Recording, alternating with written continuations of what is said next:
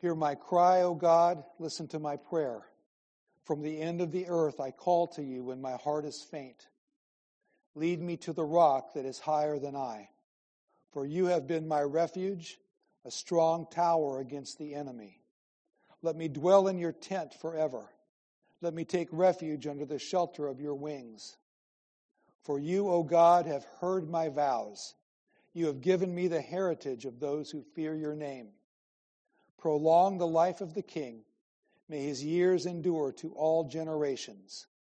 May he be enthroned forever before God. Appoint steadfast love and faithfulness to watch over him. So will I ever sing praises to your name as I perform my vows day after day. Please be seated.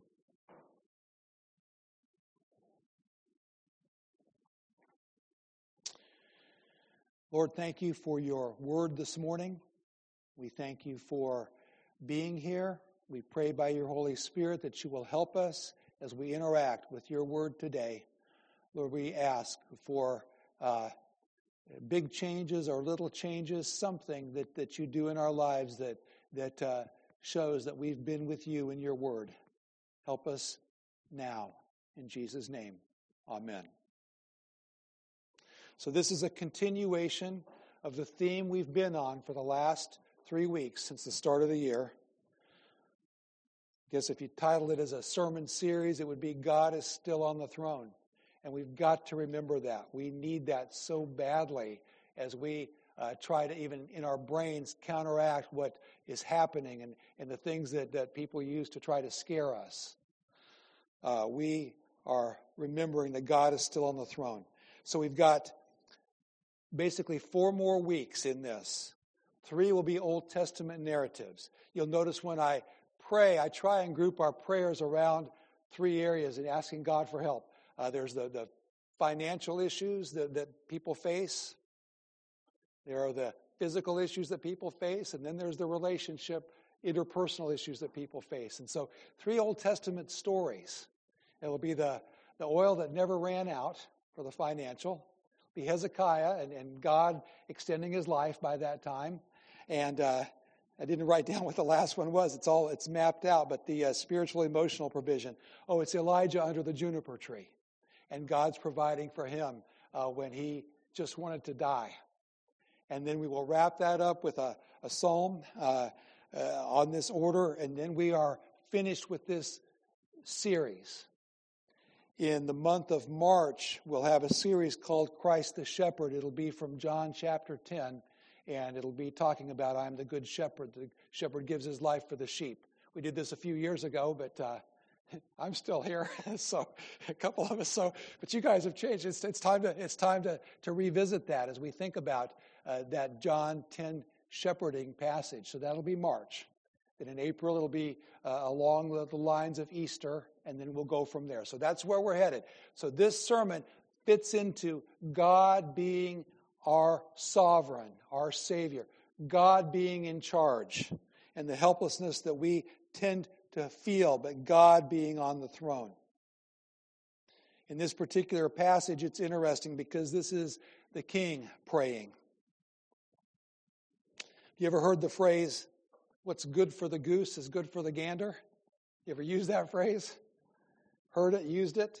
Used to be, if you watch old English shows or read literature, it used to say, what's sauce for the goose is sauce for the gander. And then it evolved into that, like, you're going to cook the goose in this sauce. Well, the gander can get cooked in that sauce too, which that doesn't sound as good. But sometimes a person will say, hey, if you get to do it, I get to do it. What's good for you is good for me. What's good for the goose is good for the gander, they used to say. In this case, the goose would be the king, King David. And we can learn a lot from King David's prayer and say this applies to us in so many ways. If this applies to the king, then it applies to us. Something similar Jesus was talking about in the New Testament when he was talking about if they did this to the master of the house, how will they treat the servants? Similar type of a thought. What's good for the goose is good for the gander. What's good for King David as he looked at life and his relationship with God applies to each one of us as God's person as well. So there's just 5 little points this morning, things that we need. King David being the writer of this psalm, but it's breathed out by God. It's included in Scripture for a reason, for us. I imagine King David had a lot of songs and things that he sang to God that were perfectly wonderful that did not make the cut into Scripture. He was a writer of things. He put things into music. He was the sweet singer of Israel. But boy, these that made it into Scripture, that's God's word. That's God breathing this out. So we're looking at this from the perspective of King David writing it, but we're looking at it the perspective of God causing David to write it. God essentially writing it himself for our sake. It's important. So we need this. So here we go. First of all, we see in this passage that even the king has trouble. He's saying in verse 1, "Hear my cry, O God. Listen to my prayer." The situation isn't explicitly clear, like some of the Psalms will tell us this is when this happened. This is when David was in the camp of the Philistines and he pretended to be crazy. Or this was David when he did this. This one does not say the situation. It just tells us that David wrote this. But almost universally, people will say this is most likely when David was fleeing when his son Absalom rebelled against him. Part of it is the placement in the Psalms, and we won't go into that. But even within the Psalm, as John Calvin was writing about it, Calvin said, "I agree with everybody else." And this is Calvin, all this hundreds of years ago, and people are still saying this. He said 2 reasons. One is when he's saying, "From the end of the earth I call you," a location. This isn't just a symbolic, I'm at my wit's end, I'm off in another planet inside my head or whatever. This is a geographical place. He's a king not in his kingdom. He's a king not in his kingdom in trouble. And he's already been ordained as the king. And you can look at the end of it where he says, "Prolong the life of the king. May his years endure to all generations." So what we know of David and David's story and his kingship, this would be the most likely scenario. David was in trouble. He'd been the king for a long time. His own son rose up against him, would sit outside the gate and tell people, "If I was the king, you'd get a fair hearing. My dad's no good." Essentially, he rejected his father's faith. He rejected everything that David had to say and tried to hand down. And it was a hard time, if that's what it was. At any rate, we know that God's anointed king is in trouble. But you say, that's not possible. Isn't it work like this? Your life is a mess. You may be addicted to something. You may be on the ropes in life. You may be sinking fast. And God saves you and pulls you out of that. And God forgives your sin, yes, but doesn't God then clean everything up so that you have no problems ever again? We talk about a whole series of thought that's on the fringe of Christianity. Some of them not even biblical at all. You can't even say Christians. Some of them are Christians, but they're falling for this. The whole idea of name it and claim it. The whole idea of if you're a Christian, God's going to give you your very best life right now. Why wait till heaven? You get everything good now. You just sign up and become a Christian, and your worries are gone. And if they're not gone, then that just means there's something wrong with you. But we look at Scripture and we see God's anointed. We see the man after God's own heart. We see King David saying, "Hear my cry, O God. listen to my prayer. God's anointed can be in trouble.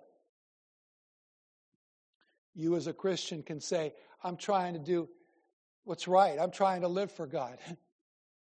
My experience, and maybe for a lot of us, is it's almost like when we really make that, that's when trouble comes.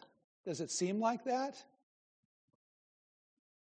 I can say, just having been in this church, in this pulpit as the pastor here for 16 years now, it seems like in my own personal life there's been no problems, and in the church's life there's been no problems until things start to get spiritual and good. Things start to go good, and then all of a sudden that's when the troubles come and the tests and challenges come. There's theories and there's reasons why for that, and maybe we'll get into those sometimes. My point this morning is simply this. If God's king, God's anointed king, who wrote wonderful praise to God, who wanted to do what was right most of the time, and yet fell into his sin, but was God's person. If that king can have trouble, well, what's good for the goose is good for the gander. And don't be surprised, and don't think God's ignoring you, and don't think you can't call out to God the same way David did when trouble hits. In this world, Scripture says, you will have trouble. But fear not, Jesus talking. I have overcome the world. So we're not saying misery loves company, but it kind of feels a little good. Sorry, David, it kind of helps me that you had trouble too, is what I would say to him with a smile on my face. I wish he didn't, but that helps me in some way. In this case, if this was what a lot of people think, if this was the situation with Absalom, this was one that was not his own doing. This was an outside source. We know David had some trouble when he lusted after Bathsheba, when he did all of those things and had her husband Uriah killed. We know that there's consequences for our sin. But in this particular case, much as we understand it, this is an outside force. This is just someone that rose up against him. It was Absalom. It wasn't David's own doing. It was Absalom's doing. What about those people whose kids have rejected the faith and have then even turned on their parents? They all go to read Psalms for comfort. And they read this one maybe. They go, man, he was in the same boat I was. We see that this happens to all, even the kings of God's people. If you're human, you're not exempt from a day of trouble where you cry out and you say, hear my cry, O God, listen to my prayer. The second thing that we have in common is that even kings cannot get themselves out of trouble. If anyone was in trouble in that period of time and had every human resource or the best human resources to get himself out of trouble, it would have been King David. The common person wouldn't have had the financial resources, wouldn't have had the political clout, wouldn't have had the associations, wouldn't have had people working for him to find out and get the resources. But even the king got into trouble, and even the king had no way out of that trouble at that time. Look at verses 2 and 3. From the end of the earth I call to you when my heart is faint. Lead me to the rock that is higher than I. The king is asking for God to lead him to a rock that is higher. He would be the highest rock. If you were in trouble in Israel, you would say, I have this connection. Way back when, I've got a connection. My aunt, baked a pie for the King David and he loved it. And maybe I can trade in on that somehow. Maybe I can use my contacts and I can get to the king and I can get the king to notice me. Oh, king, you are the rock that will help me in my trouble. What does the king do when the king has no resource? This trouble didn't have a human solution that David could solve. Resources are not enough sometimes. This is usually where I pull out, and she just died. What was her name? Joan Didion. This is usually where I pull out her book and I read that passage when she wrote a famous book called The Year of Living, not Dangerously, that was a movie. She wrote a book about when her husband died and her daughter died. And she talked about being at the end of her resources. And she talked about all of her contacts that she had, her little Rolodex back in that day. And she said, I could call nobody on here. It's nice to have all these people, but there's times where there's nothing you can do. The Year of Magical Thinking. That's the book. Sometimes in the movies you can see a person falling off a cliff.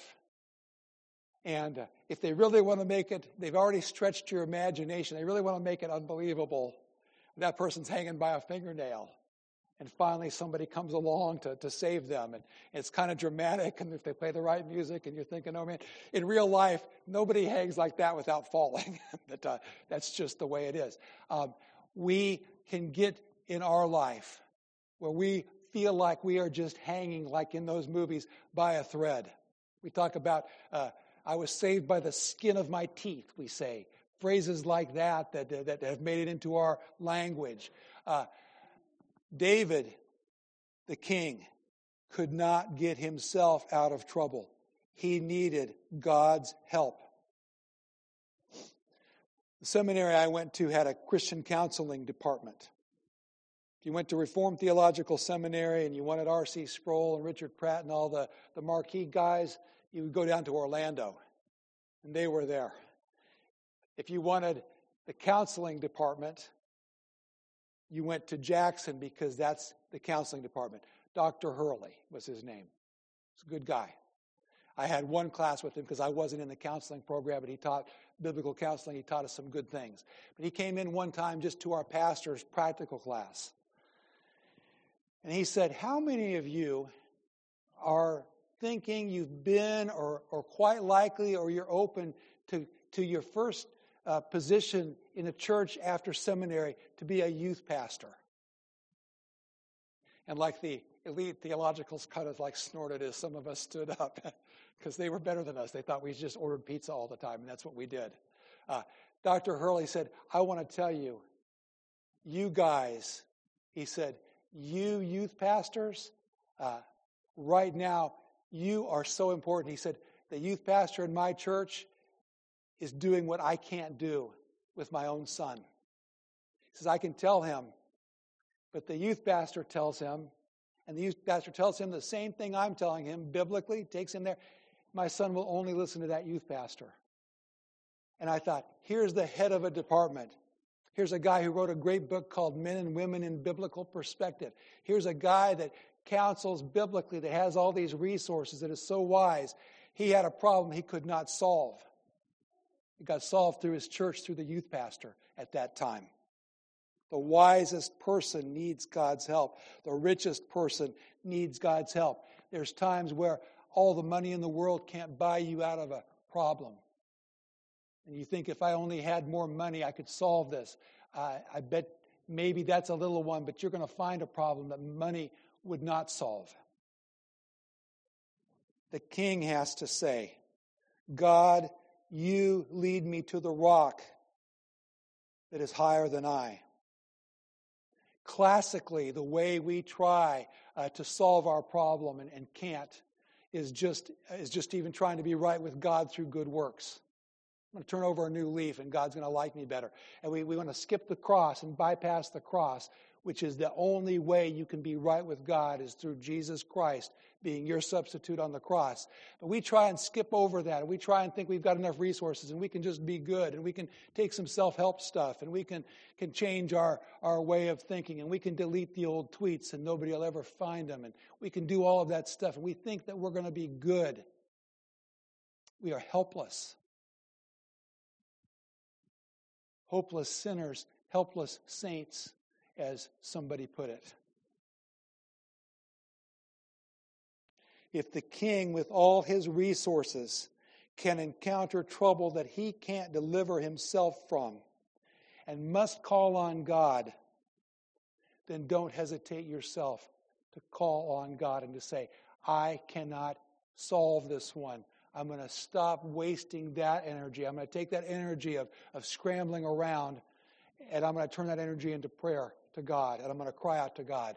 That's the best use of my resource and my time right now and my voice, is to call on God. What's good for the king is good for the rest of us peons. What's good for the goose is good for the gander. Third thing, even the king needs to go to church. It's there. Verses 4 and 5. Let me dwell in your tent forever. Let me take refuge under the shelter of your wings.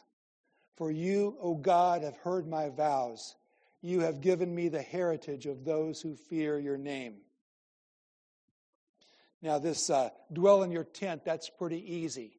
David went on to gather all the resources, and his son Solomon built the temple. Prior to that was a tabernacle. That was God's tent. And God's tent, going to your tent, was always a reference in the Old Testament to that tabernacle. Dwelling underneath your wings, I would read it, and my first thought would be, like wings of an eagle. I would think of those things, or Jesus saying, I want to cover you like a mother hen gathers her chicks under her wings, and I would think of that. That may be what's aimed at here. But the other main way of interpreting under your wings, and it's happened in various places in the Psalms, is those cherubim wings that were sitting on the mercy seat of God in the tabernacle and the priest offering the sacrifice. I tend to think that's what he's talking about here, because the rest of it's talking about the assembly and going and praising God with one another. For you, God, have heard my vows. You've given me the heritage of those who fear your name. Church is for everyone, no matter their station in life. We don't think church is only for kings and the elite. We also don't think that anybody is spiritually arrived just because they write some psalms or because they're the king of God's people, that they don't need to go to church. He's outside. This happened before when he was on the run. David was, before he became king, when Saul was chasing him around and he had to get people in his camp, all these religious things, and he had to substitute for God's place because he couldn't get back there without getting killed. And he lamented then that he could not go to church. Church is for kings. Church is for paupers. In James, you have a reference when the church is being formed in that New Testament.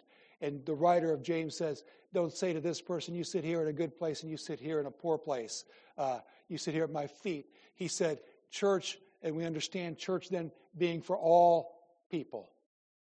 And when James is talking about how we treat all people, but it also informs us that all people from all walks of life were there. Of course they are welcome. All are welcome in church. All are welcome. Murderers, are they welcome in church? Murderers?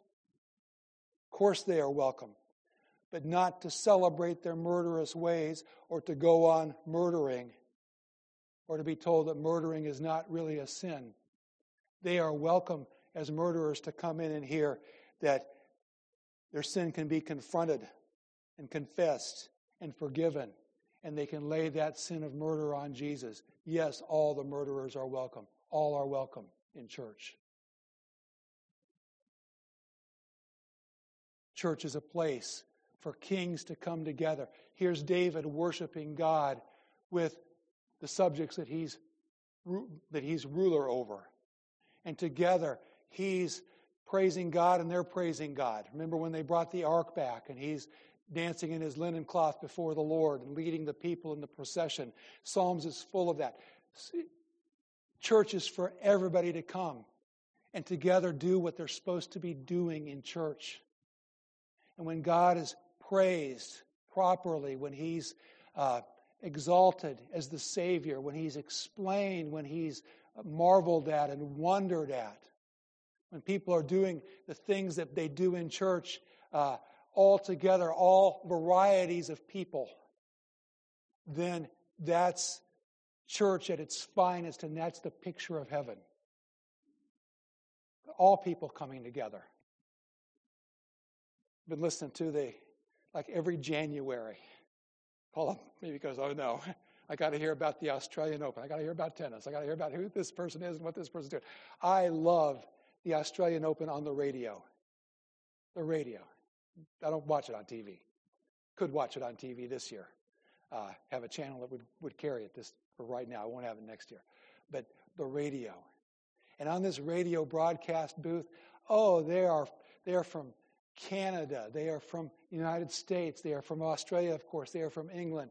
And there's men and there's women and there's young people and there's old, young broadcasters. There's people that have played tennis in their life and maybe had a famous victory. There's people that haven't. But they all come together and they have these little shifts and you hear them. And it's more like a community working together to put out a good product with all of their various differences.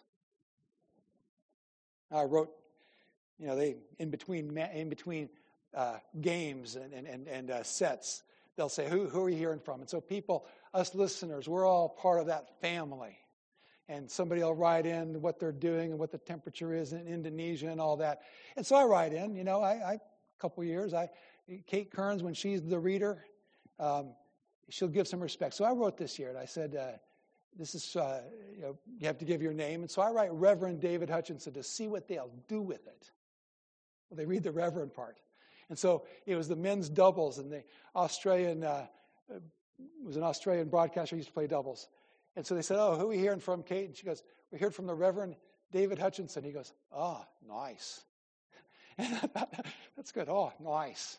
And I let them know I'm preparing a sermon or I'm doing this or that just to throw something God out there, just to hear how they react even. They come together. They do things that are good as a team. That is like a church where God calls everybody to worship him together. Why don't we have children's church where high schoolers all go out to their thing while old-timers sit and do their thing? Why do we like it when kids are here? I was telling somebody it was a quiet week. I think I was talking to James. I said, it's a pretty low crowd last week. And I said, and Noel was gone. And it was like 5 people were gone because I missed, there just seems to be an activity and an energy. And I miss that little guy so much. Why do we like having our people here together to worship? Because that's how God wants it. You read Joel 2. He said, get everybody together. Even the mother with her baby. Come together and worship and see this. It's all of God's people coming in on a worship service and worshiping God together. We're a bunch of sinners. Mine may be worse than yours. Yours may be worse than mine that week. Probably the biggest sinner and the one who's probably the biggest sinner is whoever's the oldest because they've just lived longer and they just sin all the time anyway. But we're all that way. But we're saved by God. We're trusting God with all of who we are. We come to worship God together.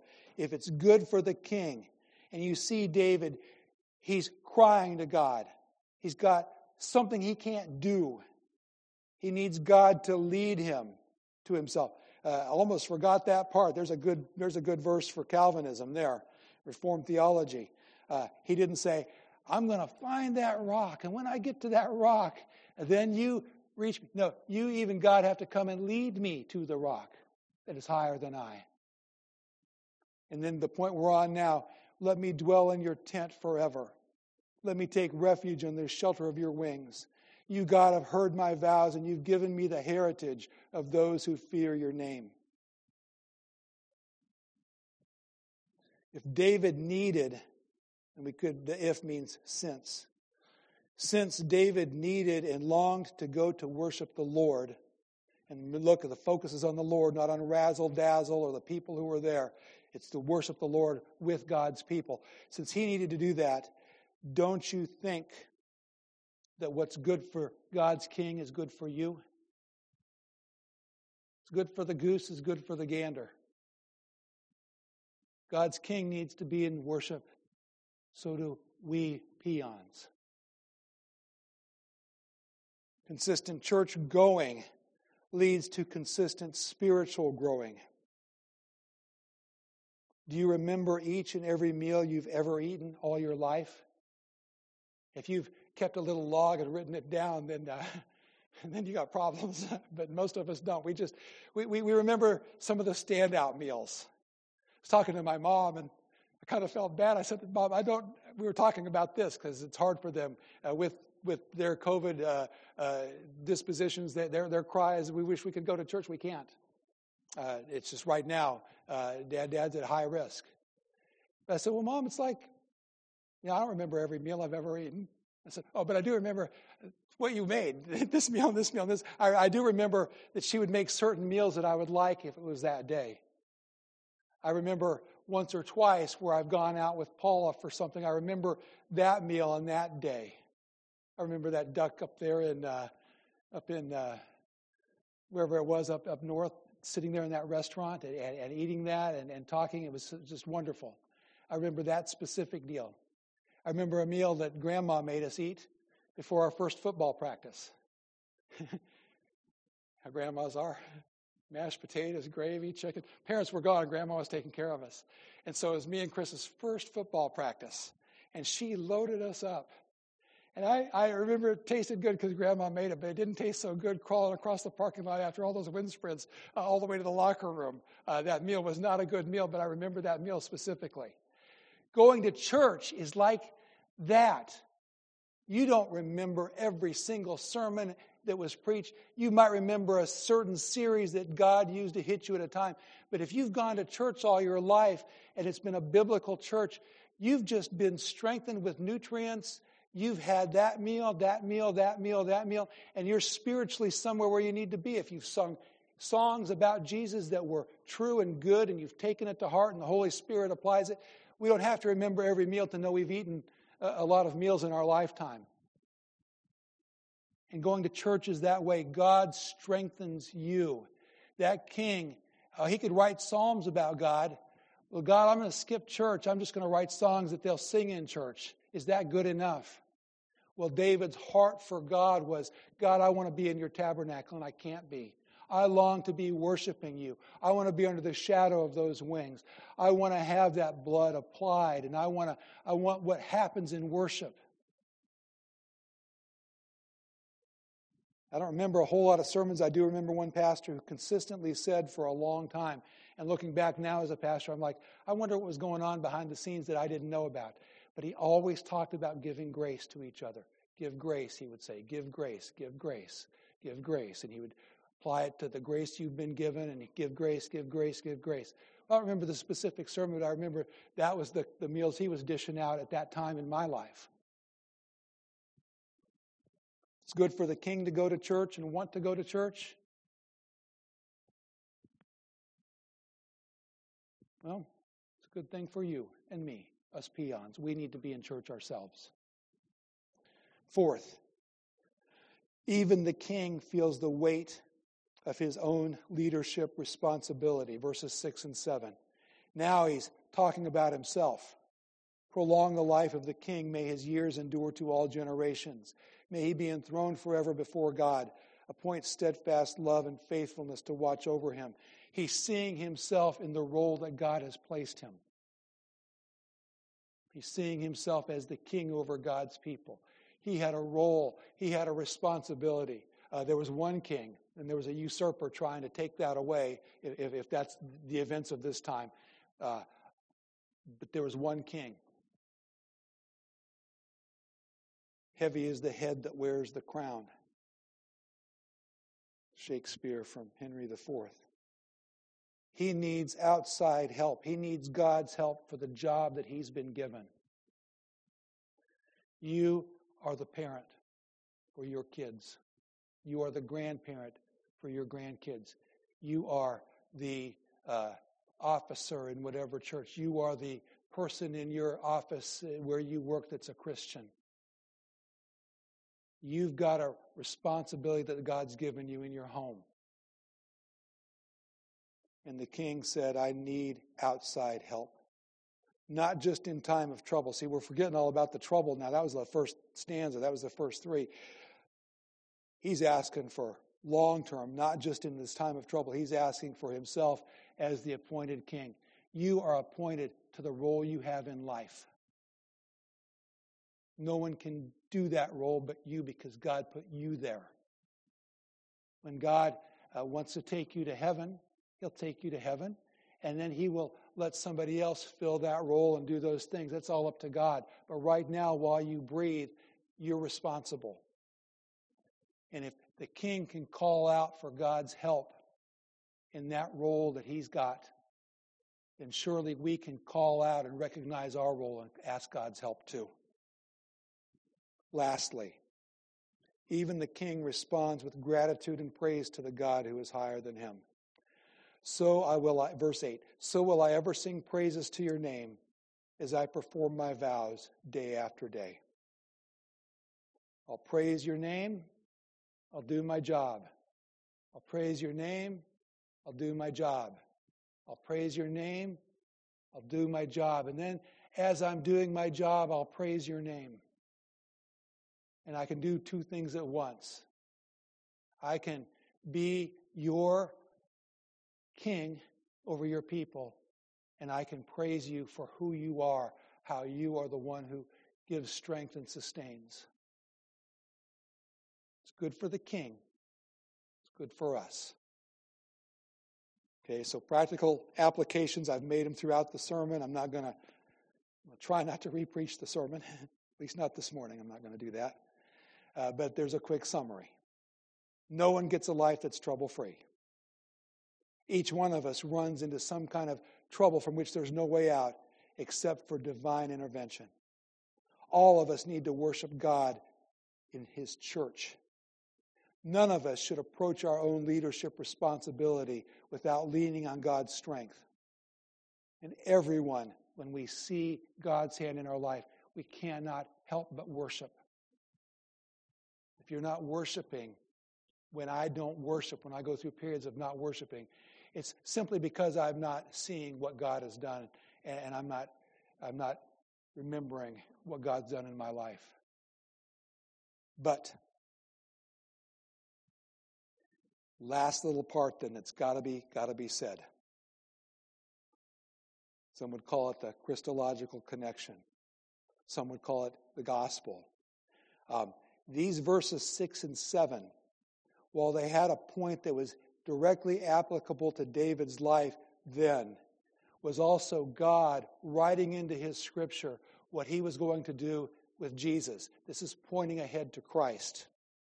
Prolong the life of the king. May his years endure to all generations. May he be enthroned forever before God. And this is language that's throughout Scripture about Jesus, who was called what? The Son of David. As one of his major names. As the one, you go back to that psalm you've heard about. The Lord said to my Lord, sit on the throne. And you see this, while it was applicable to David in his time, was pointing forward to the one who was going to be the Messiah, our Messiah forever. Some people have, because people think they're smart and they're biblical scholars and they got to come up with something new or profound. Some people have looked at this and they've said, well, that last part of the psalm was written in the exile. And David wrote the first part, but the last part they put on there because they'd been losing hope and they had to talk about a coming Messiah. Well, not true. Not true. It's consistent with the text. It was all written by David. But listen to this, and then we're gonna look at Christ for a moment, and then we're going to close. In praying for himself as king, David is praying equally for his kingdom whose welfare is bound up with his own. Stanza 1 was a deeply personal prayer, yet with stanza 2, the psalm is seen to have a national vision. We can imagine David's successors also using the prayer, and they too will be bringing the needs of their kingdom to God. At the same time, the form of it is such that the people in their turn can use it to pray for their king and thus indirectly for themselves. Okay, listen. Nor do the fall of the monarchy and the exile put an end to this psalm's usefulness. The phrase, the ends of the earth in stanza 1, turns out to have a new and unforeseen dimension when the nation of Israel is scattered worldwide. A still greater breadth of meaning is given to stanza 2's words, enthroned in God's presence forever. So here's what I was saying.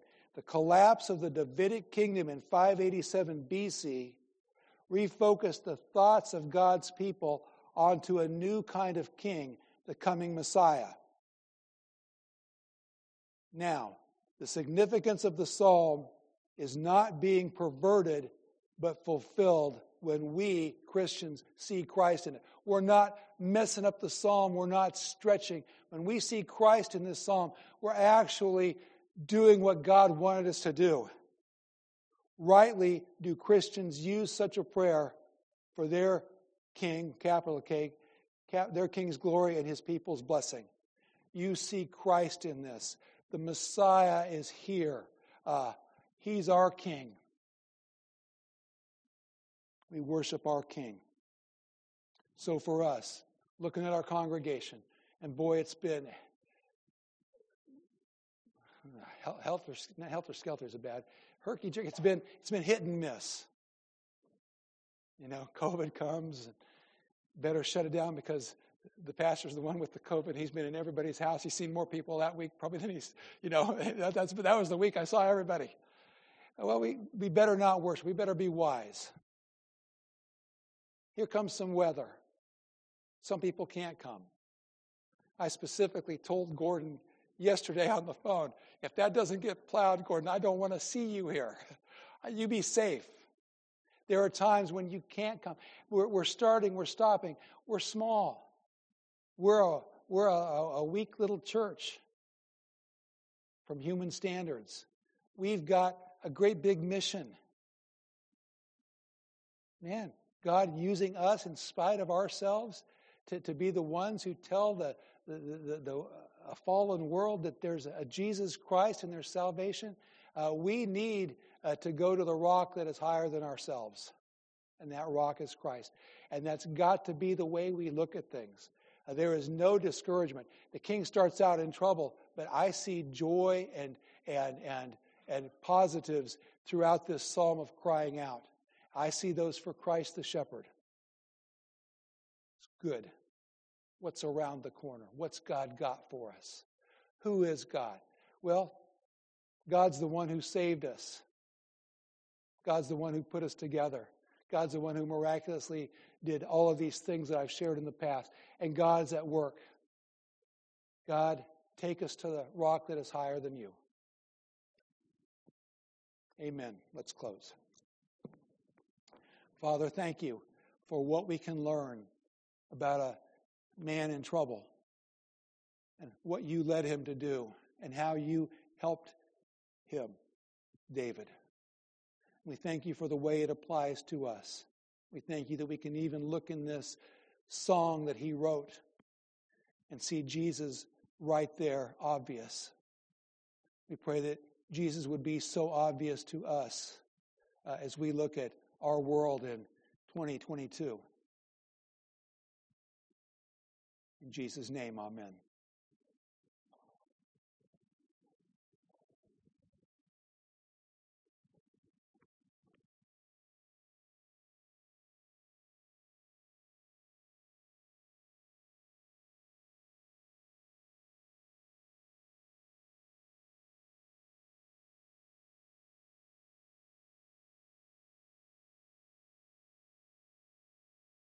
Bread. When he'd given thanks, he broke it and he said, "This is my body, which is for you.